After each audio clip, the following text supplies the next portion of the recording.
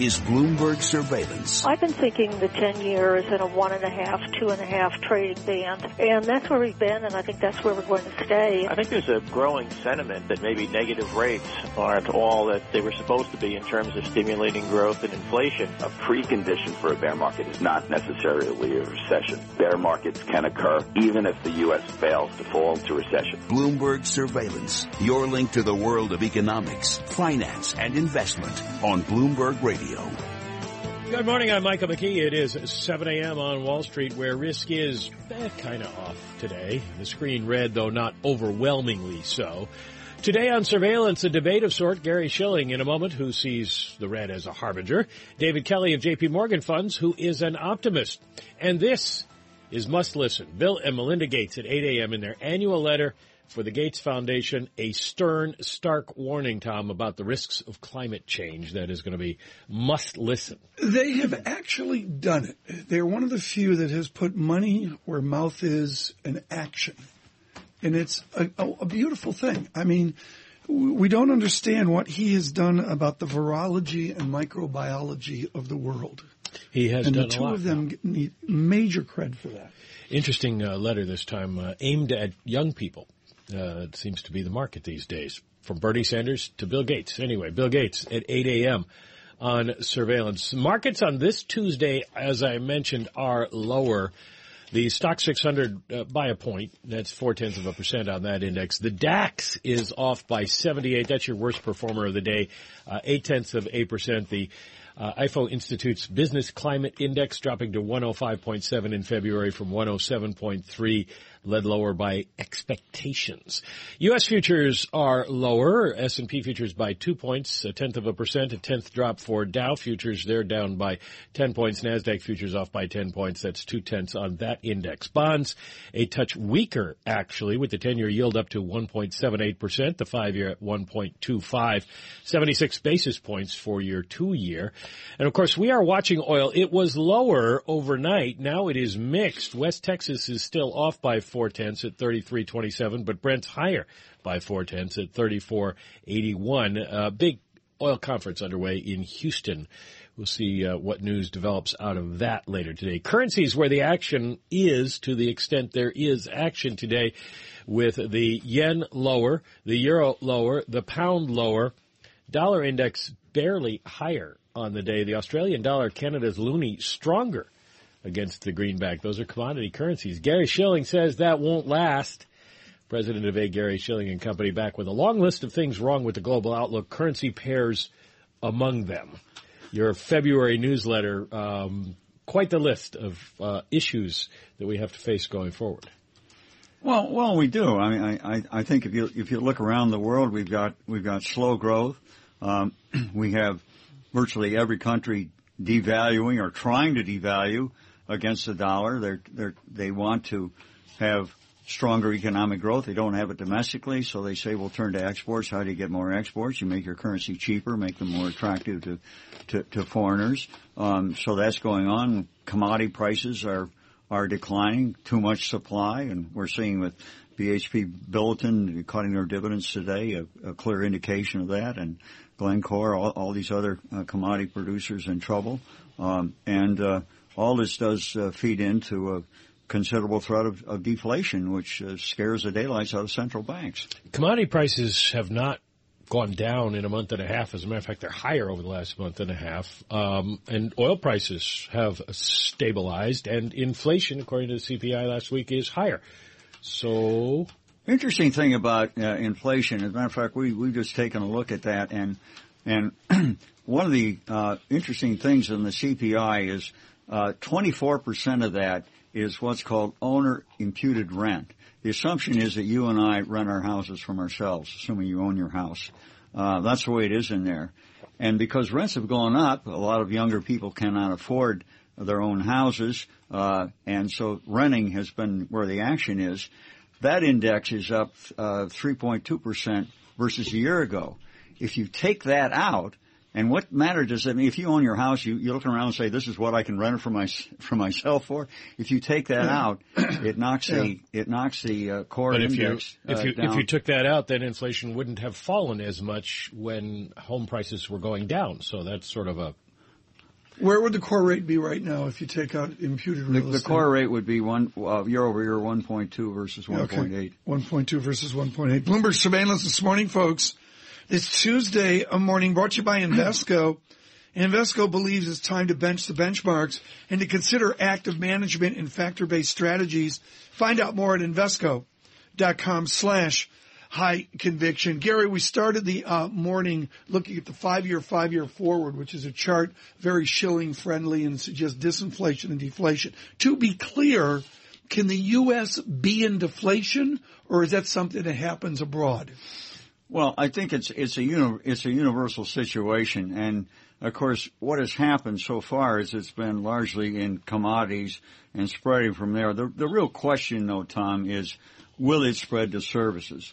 If you look at in the consumer, U.S. consumer, goods prices are declining at about a 3% annual rate, but services are still increasing about 2%. They are starting to roll over.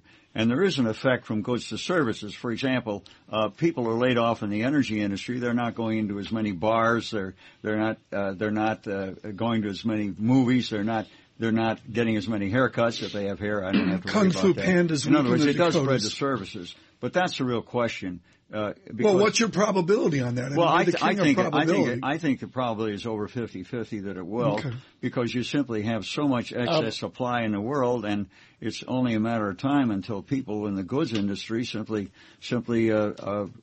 curtail their spending on services.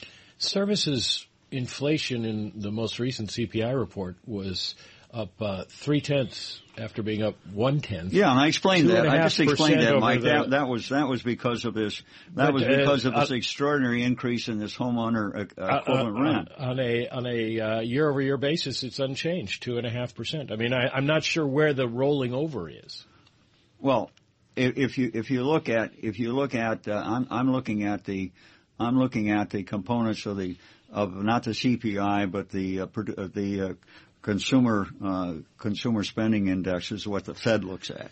It's not the CPI. It's just a variation on that, but that's the one that I concentrate on. But we showed, to Mike's point, we did show the Cleveland Fed measurement of inflation, which unambiguously is concave up. Well, and I admit with any of these things, you can prove anything you want if you throw out enough stuff.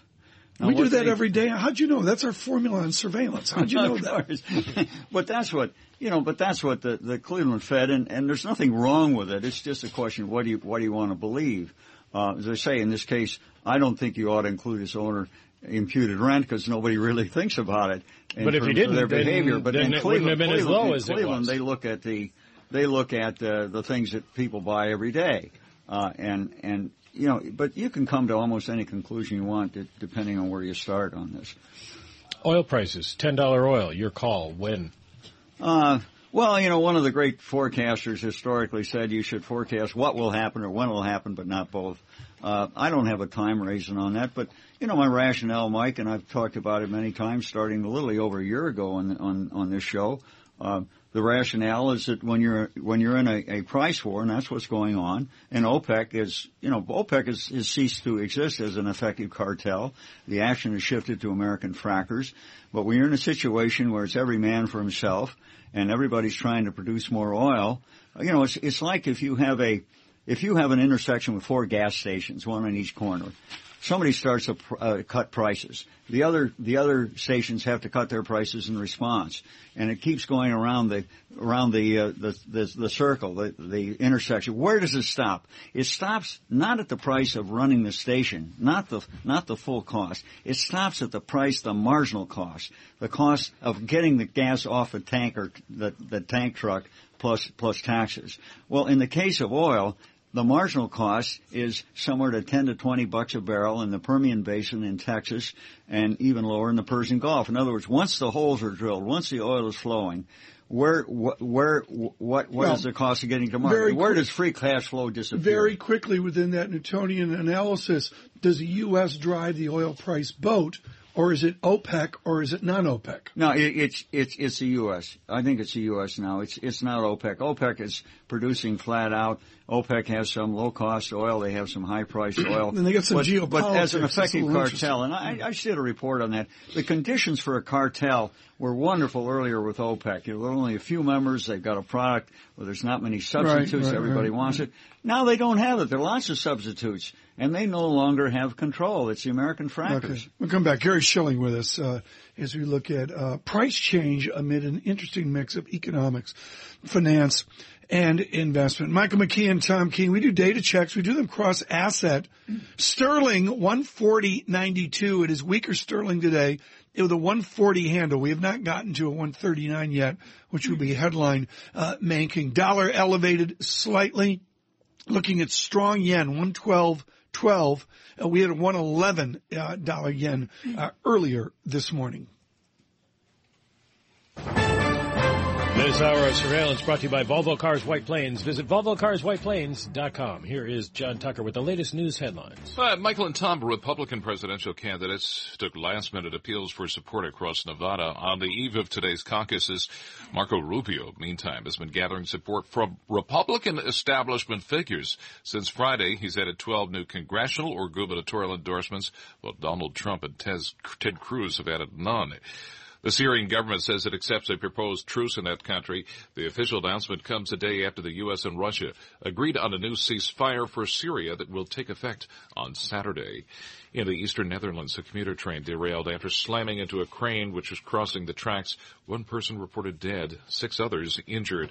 More than 160 passengers and crew slid down emergency chutes in swirling snow after an engine fire forced a Japan Airlines domestic flight to abort takeoff today. Global news 24 hours a day, powered by 2,400 journalists in more than 150 news bureaus around the world. I'm John Tucker. Tom. John, thanks so much. Gary Shilling with us on economics, finance, investment. Your destination, Bloomberg Surveillance. Bloomberg Surveillance is brought to you by your Tri-State BMW centers. Visit them online at tristatebmw.com. At BMW, they make only one thing, the ultimate driving machine.